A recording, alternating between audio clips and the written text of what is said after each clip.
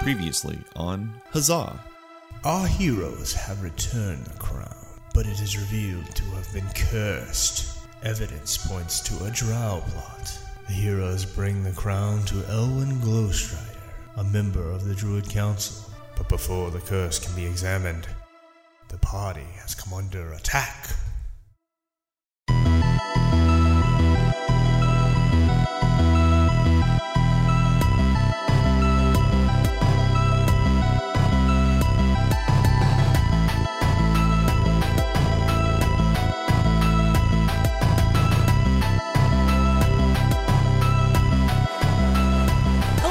Welcome to Huzzah! A show about D&D Beyond the Rules. We hope to teach new players how to play while entertaining veteran players. Basically, we are here talking about everything but the rules and the dice. We're so glad you could join us, and we hope you enjoy the show. Hello everyone, my name is Jocelyn. If this is your first time here, welcome. If not, then you've heard my voice coming through your speakers before. Anyway,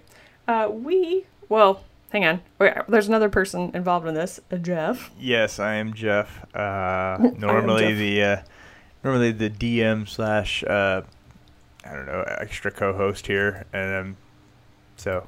Oh yeah, I forgot about that. I normally play Alora Starflower, which is a good lead-in to the fact that this show is going to be a little bit different because the holidays happened, and while they were lovely and wonderful, it means we kind of fell off the recording wagon.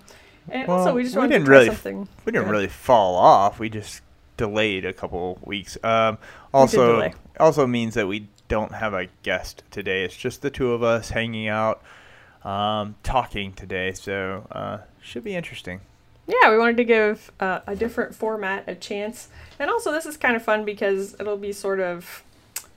I don't feel like a potpourri is the best analogy, but it's all I can come up with because we have kind of a lot of little different topics and none of them are really big enough or the parts we want to talk about aren't really big enough for a whole show by itself, but we did want to talk about them, so we're going to give it a shot. So essentially we went on to Reddit and the subreddit D&D and then the subreddit controversial topics, and we were like, what's controversial in D&D these days? Yeah. And we pulled these things off. Yeah, they're kind of scattered from a couple different subreddits that I follow, all D&D related. So, but we tried to avoid ones that really dive into rules. We got a couple that are more rules heavy this time around. So, it's true. I think the one he's thinking of is really the one that I wanted to talk about, and it's just because I'm kind of sore about it. So. It's probably just going to be well, you want to lead off with that one? Do you have the original post that it came from, or is it just a topic that you've been wanting to talk about? I do not have the original post, and I don't think, to be fair, I don't think it really was a post exactly. It kind of came up in like a different post, and it reminded me that I was aggravated about it. So it's something that I've kind of been wanting to talk about, and then... Well, there is a post on this 8 days ago, actually. So this might be the one you're thinking of. I don't know, because I feel like I looked for it. XP versus milestone leveling. That's the one, right? I mean, that sounds right. So maybe it is the one. I thought it was longer ago than that. Well, I know it's a topic. Yeah, it's a topic that you've talked about before, though. It came out 8 days ago, so it's been right around the right time. We started looking for stuff. Anyway, lead into the topic, and then we can have ourselves a discussion. Okay, so if you have not played D&D, the way that we score stuff is essentially, bare bones. If you're going to be a murder hobo, you go in there, you kill stuff, and or you accomplish things, and this gives you XP, which is short for experience points. Once you have reached a certain level of experience points, you get to level up your character, and that comes with different benefits and new cool things that happen, etc., etc. And that's the way that I was introduced to scoring in the game. There's an alternative method called milestone leveling. And so that's basically the DM has an idea like perhaps when you have accomplished this goal or when you've turned in this quest or whatever, then that is your milestone, quote unquote, and you get to level up. What do you think, DM? Does that sound about right? That's in a nutshell, yeah. That's kind of what you're getting. There's a little more to milestone. Well, that's what it looks like from the player side. From the player side, yes, I get that. But it's usually and you can think about it's kind of like the DM's looking at the campaign as a project, kind of almost, and I hate to say it like that, but there's certain points in the project that, if the players accomplish X, Y, and Z, they're going to get a level. But they don't get a level until they accomplish X, Y, and Z. Whether it's they find the MacGuffin and they beat a minor boss to uncover a clue, then yes, they get a level there.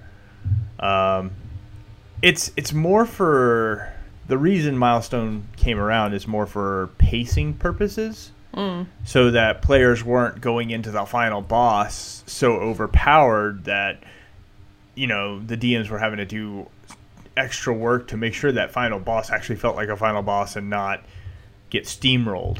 Perfect example of this is my Curse of Strahd group right now. They already know that we're so far off book right now because if I was to run the encounters that are straight out of the book to this party, it would not be a challenge at all anymore. They would be stomping everything because they're so powerful. Because experience points and this party size would make it so easy. They're still getting experience points because that's the way we started the campaign, but I'm having to do a lot of extra work. Whereas if we had been going by milestone rules, I would have just told them after certain points in the story, okay, now you're all level X, you're all level whatever. So that's how I view milestone. I mean, other DMs might see it differently, but that's how I view it. Okay, once they accomplish this and this and this, then they're going to get a level, and that's fine. It helps with the pacing to make sure that when they get to here, they're at the appropriate level, but they're not too heavy. They're not so far over the level that they're going to stew it. It's going to be essentially a stomp for them. Right. So I understand there's a lot of people who don't like milestones, but as somebody who's having to deal with a party that's way overpowered for the campaign we're in,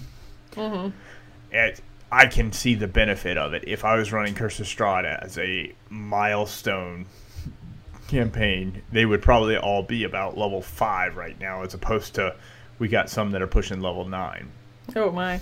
And I have 7 of them. So 7 level 9s going into Ravenloft is it's not a good time for Ravenloft if I run it right out of the book, which I can't. If I want it to feel like the climax of the story, I can't run it out of the book. I've got to run it modified heavily to make sure that the challenge rating is there. And by doing that, it increases the experience points that they're going to get for it, so thereby making them stronger at the end of the day. So it's a catch-22 when you're running by experience points. If you're running a party that's very talented and getting a lot of experience points. If they know, especially if they're exploring everything and they're finding everything and they're role playing really well, they're going to get a lot of extra experience points for doing all these extra things. Versus if it's just milestone, okay, did they, I could have done it by, okay, if they complete a prophecy, yeah, they get a level of experience, a level for that. It would have been, I could have done it that way. But milestone wasn't a thing when I started, so it's a very recent thing. It came out last year? Okay, good. I wasn't making that up because I was like 2018, I think. I want to say it came out last year with what book brought it out? Was it the Waterdeep, the Dragon Heist? Oh, you're right. I think it was Dragon Heist. I may be wrong, and someone can feel free to correct me. Hold on, let me look that up. D&D. Well, that makes me feel better because I was like, I know I started with XP, and I felt like Milestone was newer, but I didn't know if I was just making that up. Like I just hadn't heard of it. Is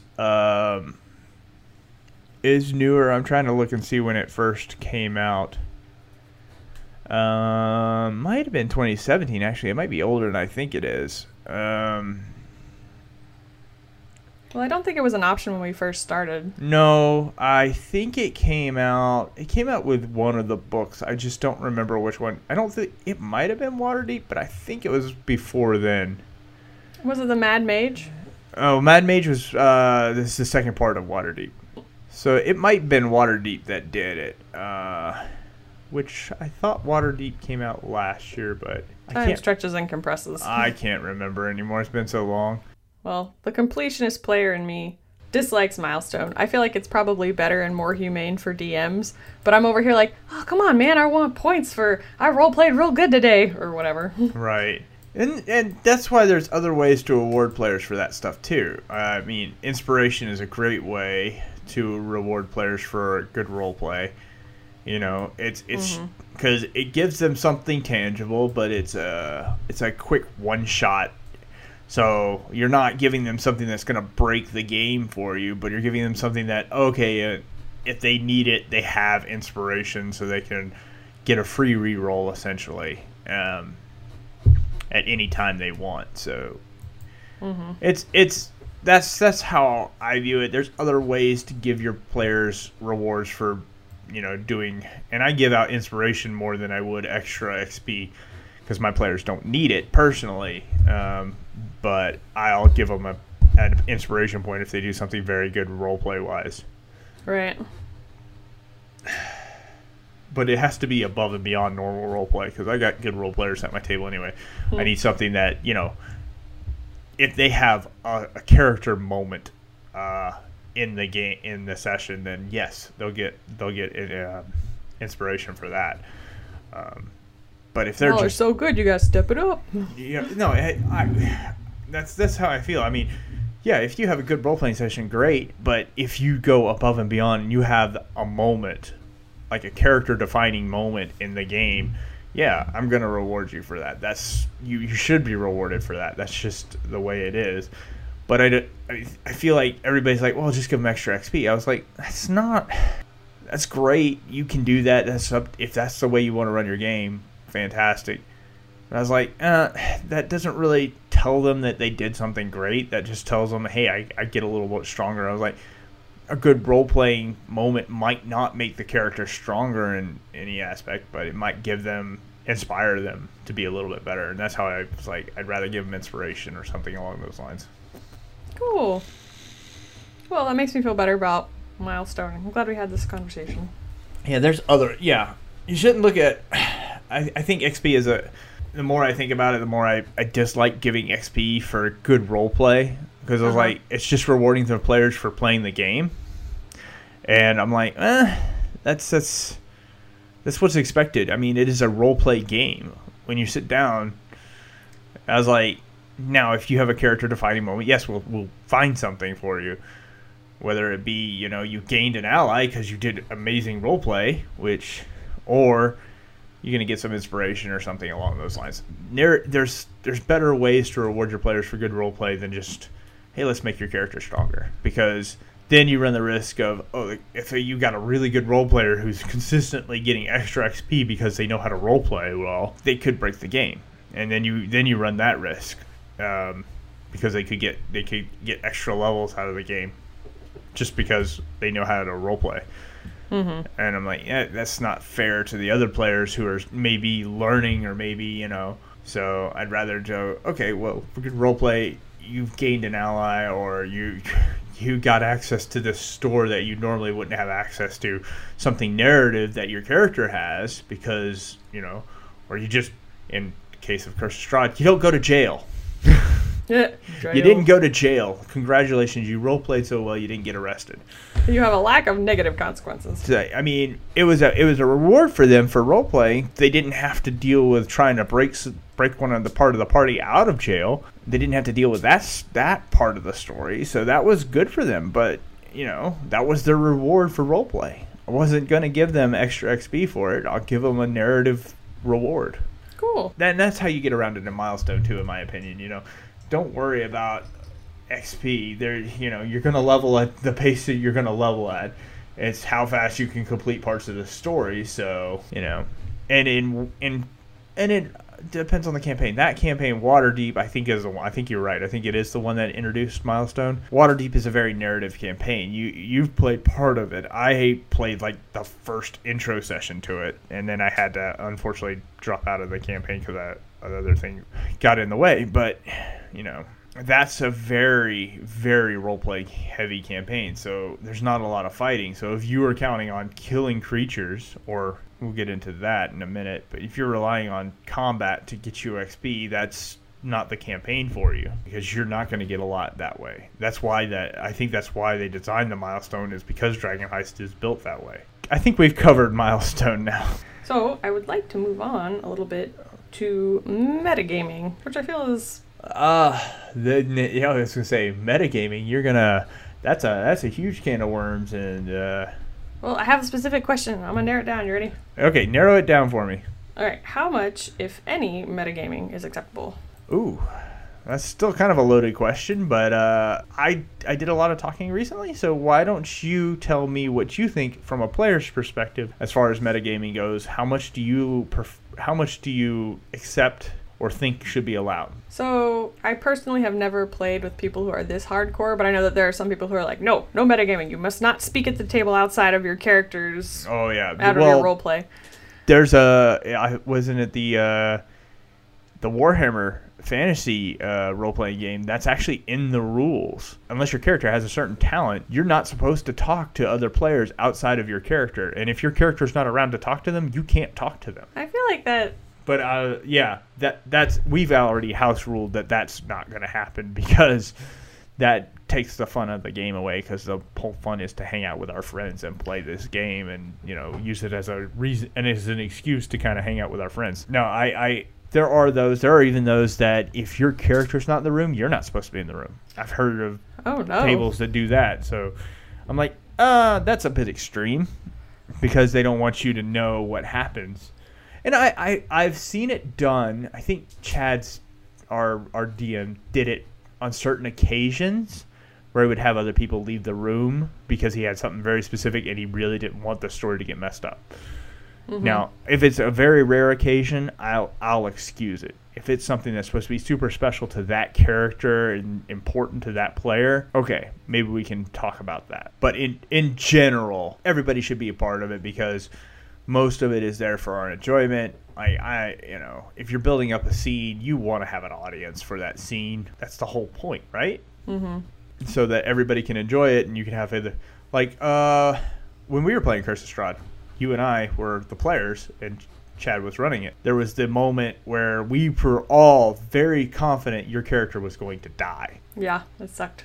When you walked down into that basement and walked into the room of cultists, and everybody else... not the moment I was thinking of at all. That's the moment that stuck in my head, because I remember Bram, myself, we went to the kitchen because we were like, she's dead. There's no way she survives this. Because it was you versus like 6. We're like, yeah, and we're all upstairs. Our characters have no idea what's going on. We're all upstairs talking to the lady who owned the house, and you're... I like the level of player support here. It's like, oh, well, she's definitely dead. Let's get a snack. We were getting a snack because we were going to watch the scene, but we were like... At the same time, there's nothing our characters can do. We're completely out of the mix. There's no reason for our characters to suspect anything, because I think our characters were providing a distraction for you to explore the house. That was a moment where you were the only character acting. The rest of us were kind of watching. We stayed in the room. We just got away from the table so that we could just watch and see how it was going to play out. But that's a one that Chad didn't kick us out. We knew that our characters, there was nothing we could do. We could just sit and watch. Now back to metagaming. I'm sorry, we kind of got off topic. Well, that's okay. I mean, I didn't want to interrupt the flow. Did you want to hear what I thought about metagaming? Yes, I want to hear your thoughts on metagaming, then I'll give you my thoughts.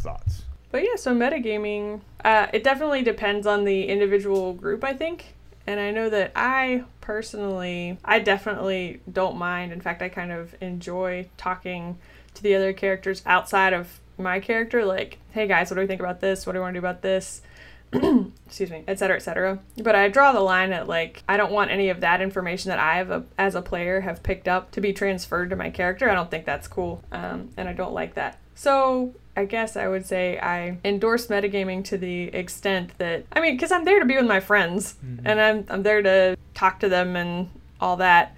I just don't want that information feeding over to something that my character would not have any other way of knowing. Right. So I think that's the line. Is it's fine for you as a player to make commentary and things like that nature. You know, you can comment on a scene, but you can't use knowledge that you as a player have gotten anywhere, whether it's reading books or, watching Critical Role or whatever, and then magically your character knows that same knowledge, even though your character has no excuse to know that knowledge. I use Curse of Strahd because that's the one I know the most. That's a perfect example. If your character has never encountered these monsters before, there's no reason they should have any knowledge of how to kill them. Now, that being said, you can always, if your backstory is, say it's our cleric is a cleric of Lathander. Lathander hates the dead. He's god of light and those things of that nature. It could be assumed that his character would have read text somewhere in his religion talking about them, and there could be legends that your character may have heard growing up, but they're legends and myths and all that, so you can't take them for the gospel truth. And depending on how well you rolled on that check, it's going to tell you how much information you retained or believe. Right. So that being said, there's ways to get around metagaming. Now, the big problem is when you have DMs who are playing as players. Yeah, I guess that would get tough. I don't think I've ever heard of that, actually. Or you have. Graham is a DM. I'm a DM. Chad's a DM. Oh, I thought you meant like somebody who was DMing and playing at the same time. No. I meant DMs who are sitting on the player side of the table. Okay, yeah. I think that's where metagaming becomes really hard, because DMs have a massive amount of knowledge, or people who are just obsessed with reading all the source material, and they might know certain monster stats better than others. Right. And so they will they'll somehow go, well, I know I need to hit this and this and this. That's where I go, you're no longer metagaming, you're cheating. Right. Because you're using knowledge that you've gained outside of the game to game the game, essentially. To gain an advantage of some sort. Yeah. To their credit, I feel like, I mean, you and all the other DMs that I've played with have been really good about not doing that. And I think part of what helps is I know that our groups tend to have like a sort of post-session moment, like a little after party, if you will. And that's when, you know, all this information that you've been holding on to and like not letting bleed into the game, when you can just like let it out. Just, oh, I knew this and this and this and this is about the thing. Oh my gosh. Yeah, it can be a challenge. And metagaming can be used. I think the player's perspective, it's a lot more restrictive on how metagaming can be used, because there's narrative reasons why your characters don't know things, and right. So now as a DM, let's switch topics here and go to the DM side. DMs metagame a lot for reasons, as long as narratively you can justify metagaming. And once again, I go back to Curse of Strahd, because Curse of Strahd is the campaign I'm actively running, reading a lot of, and understanding, and we're getting up to the climax of the story, so they're about to have their big dungeon run to finish the story. But it has the big baddie in that one. Strahd is a character who is consistently observing the party in various ways. He's trying to gain as much information about them as possible. He's testing them at every turn, trying to see what they can do and what they can't do. Yeah, he has a reason to metagame. He's constantly trying to get an advantage over them. Well, but it fits story-wise, because he's got spies everywhere and all that. That's the one campaign where a DM should absolutely be metagaming as much as possible. Unless your characters have found ways to protect themselves from being observed. Right now, my party is protected magically from being observed. That's the only thing they've thought about, and hopefully, let's see if they pay attention to that at all here. They probably won't. Let's hear your best evil DM laugh. Seems like a good spot for it. No. Come on. I don't have a DM laugh. Sorry. No, an evil DM laugh. I don't have one of those. You know that. Well, fine. There you go. I'll do it for you. But yeah, so there are ways to do it as a DM. DMs should be thinking about it a little bit. And you metagame to create challenging encounters. That's why I would do it. I want to tailor the campaign so every player is getting something out of it. And you can't do that without metagaming a little bit and knowing about what the character's strengths and weaknesses are. I don't think that's metagaming, though, really. That's doing your job as a DM. But you're using knowledge that your characters in your game may not necessarily have. Well, yeah, but you're not a character in the game. You are the DM. But I'm also every character in the game. Oh, that's very true. So, but you're positioning the characters in such a way that the players will encounter them in the right order, or you may even mess around with their stat blocks to make sure that, say you have nobody in your party that is charismatic, which is not outside the realm of possibility. Which has happened more than once. If they get into a situation where they have to try and talk their way out of it, they're going to be in trouble. But if you provide an outlet for them to use something else, maybe a stealth or athletics to get out of it, then you've provided them opportunities, and you may not have metagamed as much, but you've still used knowledge that your characters don't necessarily have, but you as a DM have, so you can structure the encounter properly and make it so that they don't just have to fight their way through. As you said, well, I want to let... Are you at the end of your thought? I think so. I don't know if I answered the question, but... I think so. I mean, this is supposed to be just kind of a conversation.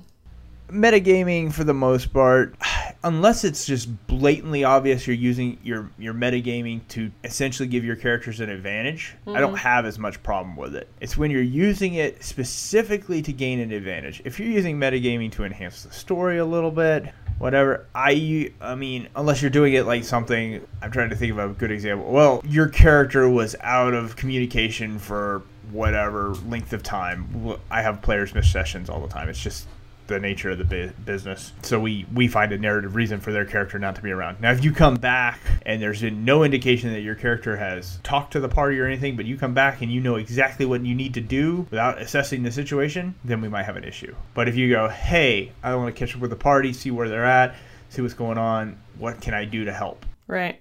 Now, I'm going to assume you're going to spend some time to have a conversation with everybody and try and figure things out. That's fine. You're just not going to be that... I just can't have you be that white, the white knight in shining armor coming out of the blue to save the day. Mm-hmm. That doesn't work for me. You have to do something to show that you're actively trying to investigate. Well, I suppose that kind of goes toward thinking about D&D as a game you can win. It's like you can't really win D&D. That's not even really the point. It's to tell a story. Yeah. And when you do that, it's sort of like it's no fun when there's a superhero or villain that has no weaknesses. Like, that's just not cool. No, and that's, as long as people understand you're just trying to tell a story, and it has to make sense. It has to be a logical story. There has to be rules to the universe. Yeah. So you can't, and I have players who try and do things that are not logical, and I have to remind them there's still rules. Even though we're in a magical world, there's still rules to the universe. Basic things are still in effect. There are times when your plus 15 to stealth is still not going to work. I don't care what you roll, it's not going to work. But I rolled a 40 bajillion. Too bad, guy. It's just, you got to think logically about this. Just don't get in a hissy fit. Well, I think all the people we've played with have been real good about that. Yeah, no, I'm thinking more of, I think this goes to convention players. I was going to say, I know who you're talking about. Do you want to tell that story? Or we told that story on here already. The loot player?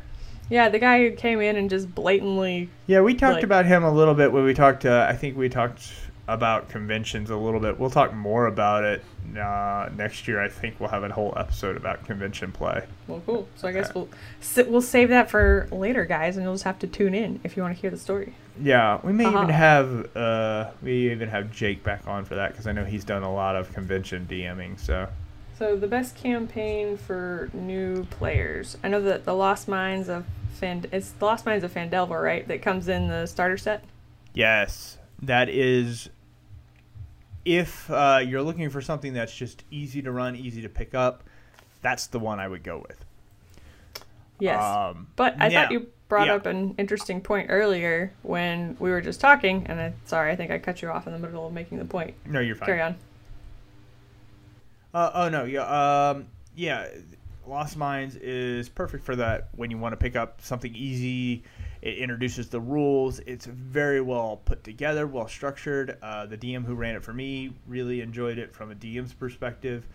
I enjoyed it from a player's perspective because it's challenging, and yes, you can kill players in it. I think he ran it a second time, and he actually killed players in session 1. But at the same time, it's also doesn't introduces things slowly so the party can slowly learn all the different things that, understand that this is a world where nothing's off the table. Mm-hmm. That being said, while Lost Mines is great, Lost Mines is also very short. If you want something a little more long term, you guys are willing to make the commitment to go, hey, we're going to play for a very long time. Let's pick a longer campaign. Most of the books, outside of I think a handful, start at level 1. So you can open up one of the books. I know Curse of Strahd can start at level 1. Mm-hmm. Hoard of the Dragon Queen starts at level 1. I think Waterdeep starts at 1. You can do Ghost of Saltmarsh as a campaign and run it from level 1. Right. I'm trying to think of some of the other ones. Most of them start at level 1. Or you can start at level 3. It's fine too if you guys feel like you're up for it. And alternatively, this was the point I was thinking of earlier. Alternatively, if you guys, your group gets together and you look at the Lost Mines of Phandelver and you're like, this does not float our boat, does not tickle our fancy, not feeling it.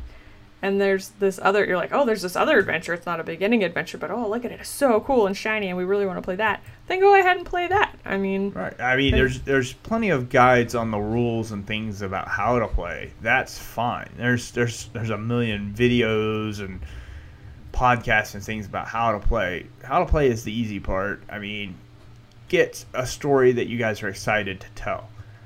Well, if you want to do, the classic vampire story, great. Go Curse of Strahd. You want to go fight the big dragon, go Hoard of the Dragon Queen and then run into Rise of Tiamat.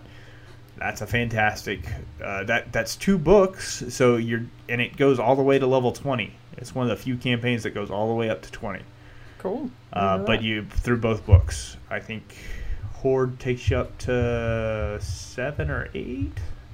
Right. And the flip side of that is, like, if you guys no, we really need to start on the starter level because we don't know what we're doing. Well, first of all, a lot of people don't really know what they're doing in D&D, and it's just fun anyway. But also, if your group gets together, it's like, oh yeah, this is our first experience. We really want to play D&D, and we're going to do this starter thing because you're supposed to do the starter thing. And then nobody likes the story. You're all going to slog through it and be like, oh man, I really don't like D&D. It's kind of it's work. That was it. It's the end of my point. Oh no, that's exactly. You're exactly right. I mean, pick a story that excites you, and the beauty part is there's multiple starting adventures now. Essentials Kit came out. There's the Stranger Things one. I think there's a Rick and Morty one now. They're all D&D starter adventures, so you can do. There's different flavors now to the starter sets. Right. So that's the good news. More spots to start. So you're not stuck in Lost Mines. Lost Mines is a good story though. It's not a bad one. I enjoyed it. It provides a good place, a good starting point for a launching point for some of the longer term campaigns. Many of the earlier ones, especially, have adventure hooks from Lost Mines into those campaigns. So it's pretty easy to link up to them. Right. Cool. Well, I think that neatly answers that particular one. And yeah, I think you're right. So, what's your last topic? Last topic of the day. Okay. Well, so like I said, we had looked on mostly on Reddit, different forums to find different questions, and one guy posted this question that I thought was pretty good. He was like, "Where should I want to? I've played through a story adventure, like through an adventure book." And now I want to try making my own. Where should I start making my own custom campaign? And what I thought would be fun was if you talked about, at least a little bit, about how you came up with the campaign that Alora and Ian are going through, because you made that one up all by yourself. I mean, that was completely you. Yeah, okay. That is a hodgepodge of different ideas that I've had. And it has evolved, because originally when I started writing my own campaign, it was, it's been a couple years since I actually started writing my first one, and I had this idea to do this grand world, giant world-scaping kind of war type realm where you had a bunch of different races at war, and the party was going to have to deal with politics and combat and all that at the same time, and I was like, that's a lot for me to deal with, and I don't know if I'm going to have the same party that's going to be committed to doing this kind of, because I was looking at multiple years, meeting very frequently. I was like, all right, let me shrink this down. So I started shrinking it down. Started thinking of, okay, where are the players going to start? And I had this idea for, and I totally ripped off Dragon Age Origins, the video game. I was going to do a Wizard's Tower very similar to the way they did there's a level or a section of the game where you fight through a Wizard's Tower. You're fighting demons and things through a Wizard Tower. And I was like, oh, that would be kind of fun. And I was like, well, why is this Wizard Tower so important? And I was like, well, maybe it's the Wizard Council meets here. And as we started figuring out what we were going to do for Huzzah, I was like, well, Jocelyn's probably going to want to play an elf character. So maybe it shouldn't. Wizards would still work, but then you said you want to do Druid because it's something different. I was like, all right, well, we're going to switch to the Druid. It'll be a Druid college, and, okay, why? What's the big thing here? And I was like, well, maybe it's a ceremony. And I started ripping things out of World of Warcraft because Druids are a very big part of that world. I just started pulling from things that I knew. And that's when you're building a custom campaign, don't overthink it. Don't try and come up with something brand new, especially if it's your first time. This is really, really hard. Don't be afraid to steal ideas or borrow. I'm borrowing from multiple video games. And then as the players start interacting with it, everything's changed. I mean, my original plan has kind of shifted several times to fit with how the pacing is going too. Because I totally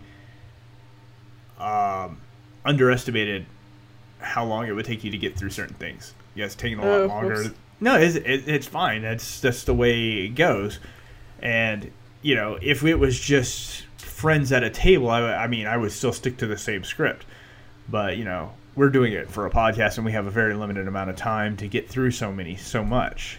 Mm-hmm. And to get to the point I want to get to by the end of the season, which, we have 2 more episodes after this, I'm going to, things are going to have to change. I'm going to have to...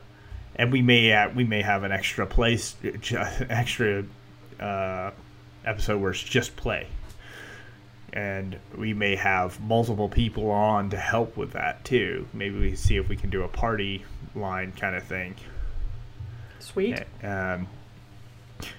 Still, first time hearing about that. It's not like it. Sounds good. It just popped into my head. Actually, it's just kind of an idea. So I'll have to talk to Joseph about it and see if we can make it work. Anyway. Consequently, this little bit might be edited out.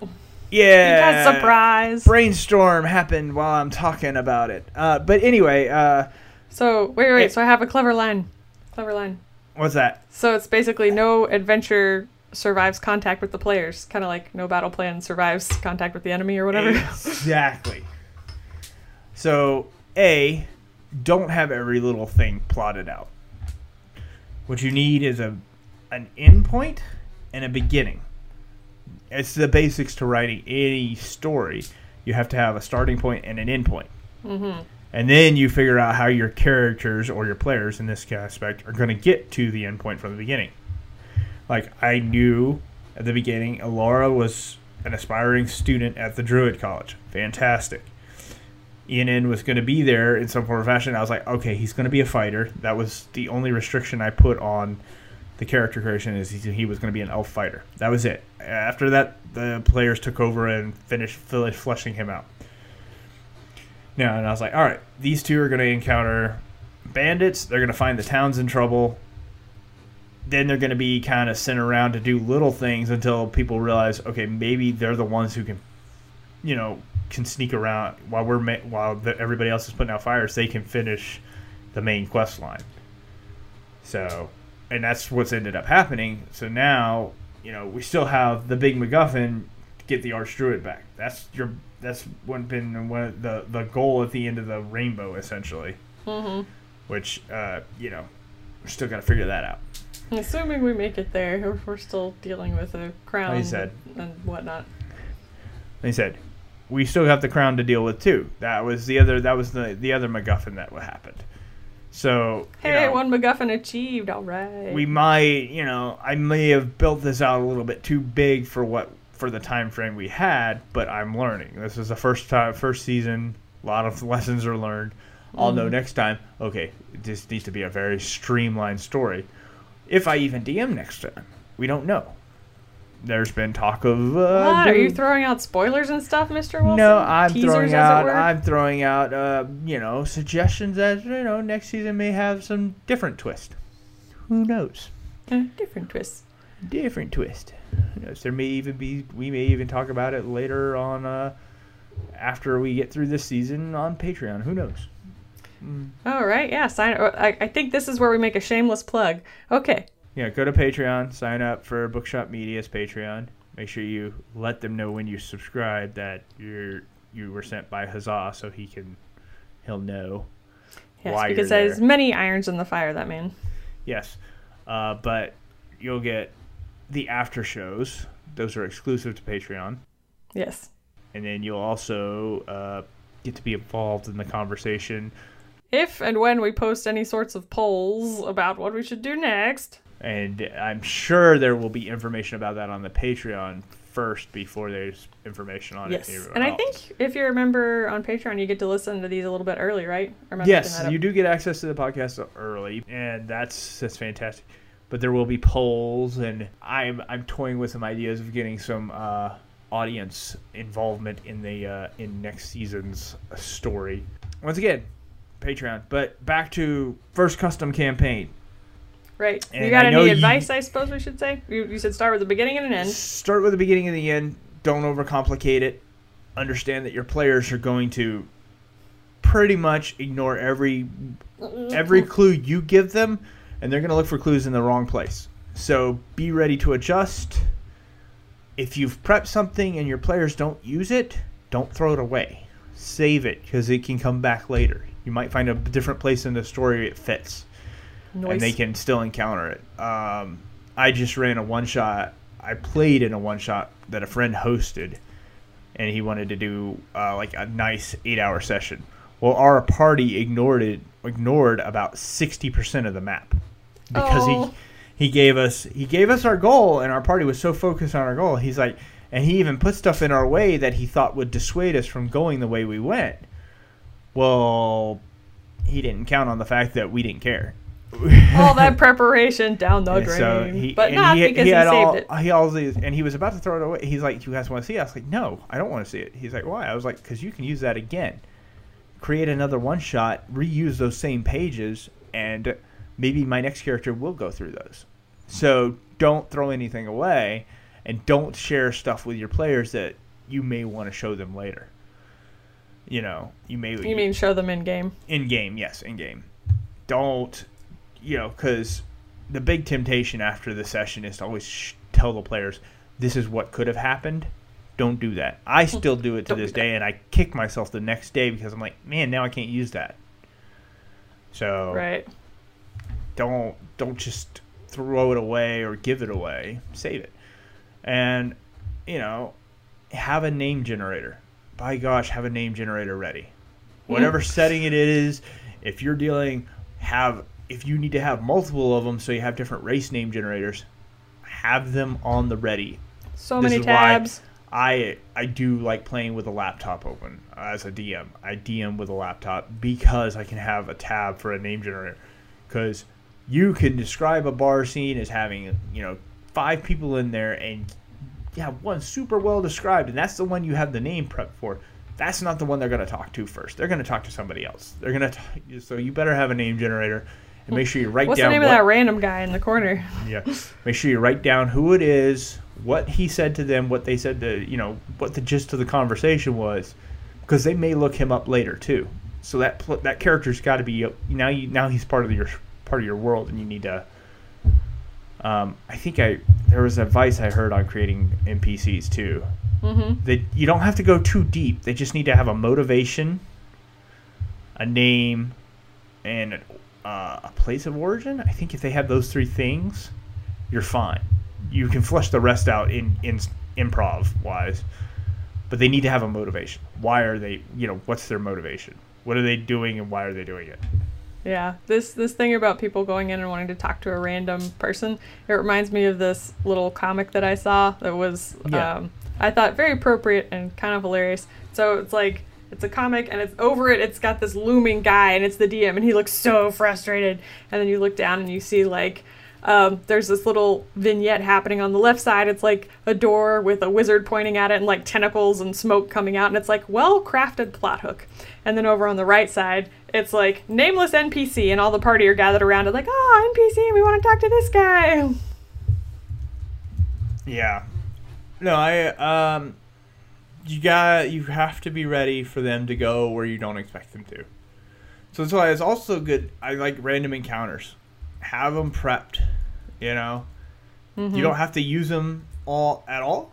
If you don't use them, great, even better. But have some random encounters typed up and ready to roll. That way you have something to go to when they decide, hey, we want to go explore this village you don't really have mapped out. Have a village encounter. Maybe the village is in the middle of a raid. Goblin raiders are ransacking the town right then when your characters show up.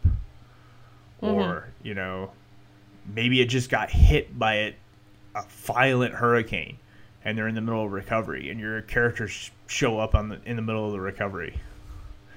Things of that nature. Have something prepped for that village that's going to entice the players to investigate a little bit. Cool.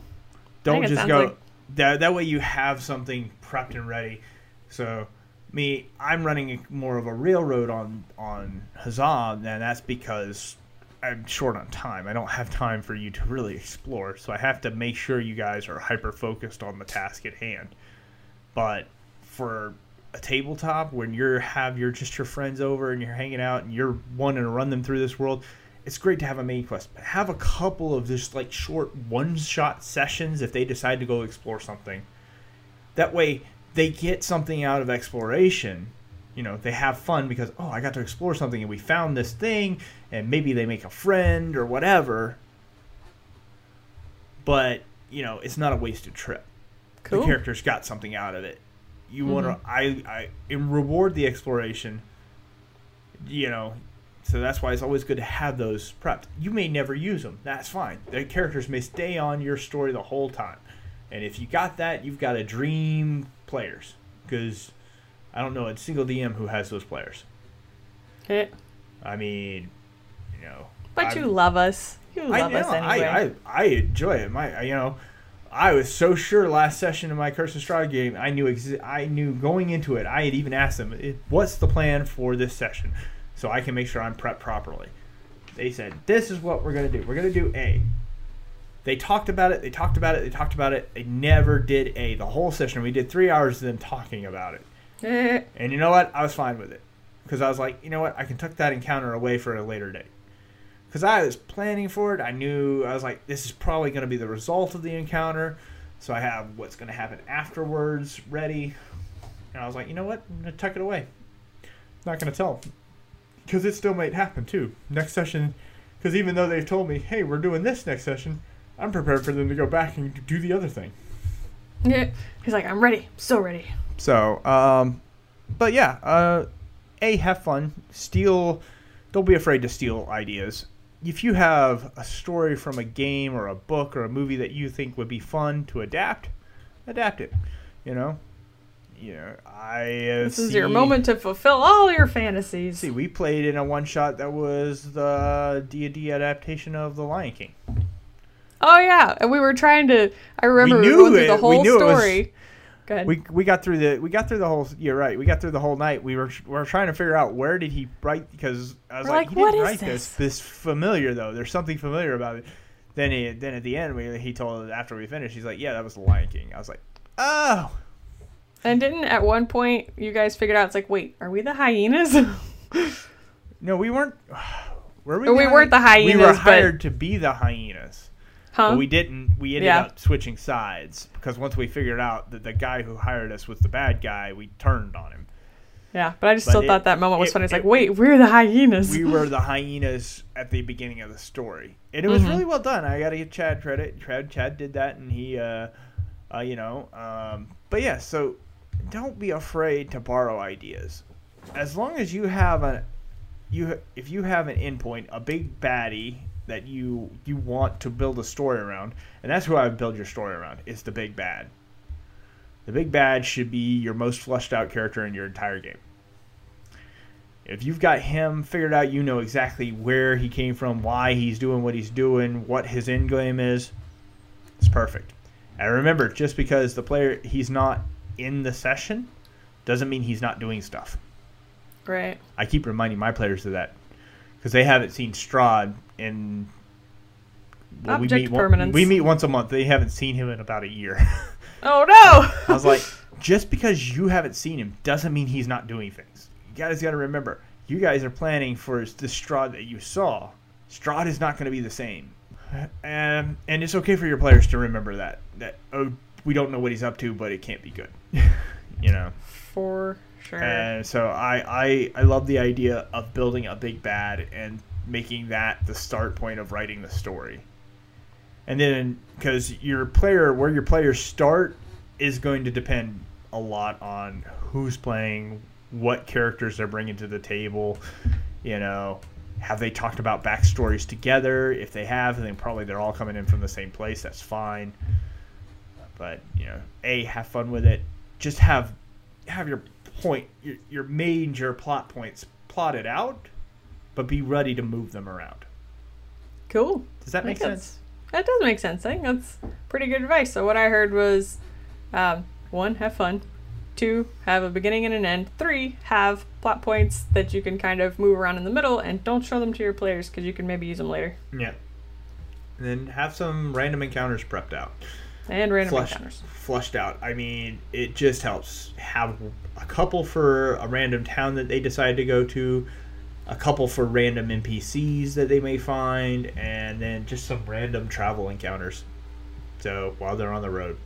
Slick. That sounds like a pretty good checklist for writing your own first campaign. Go you. That's a start. I mean, and then once again, write what you know. Don't try and come up with something new. If that's way too much pressure to put yourself under for a first time campaign. Yeah. And remember, most of us are not like Matt Mercer and don't have 8 hours a day to work on it. I don't know that he actually has 8 hours a day, but it is actually a part of his official job now. I was gonna say he gets paid to do it, so he probably spends a lot more time than the most of us do on their campaigns. Yeah, well, to be fair, he did start doing that when he was when he wasn't being paid for it, but I think it was his hobby, like his one singular hobby. That's all he did. Yeah, where the rest of us have other things. All right, I think that's it. I think we're out of time for this one.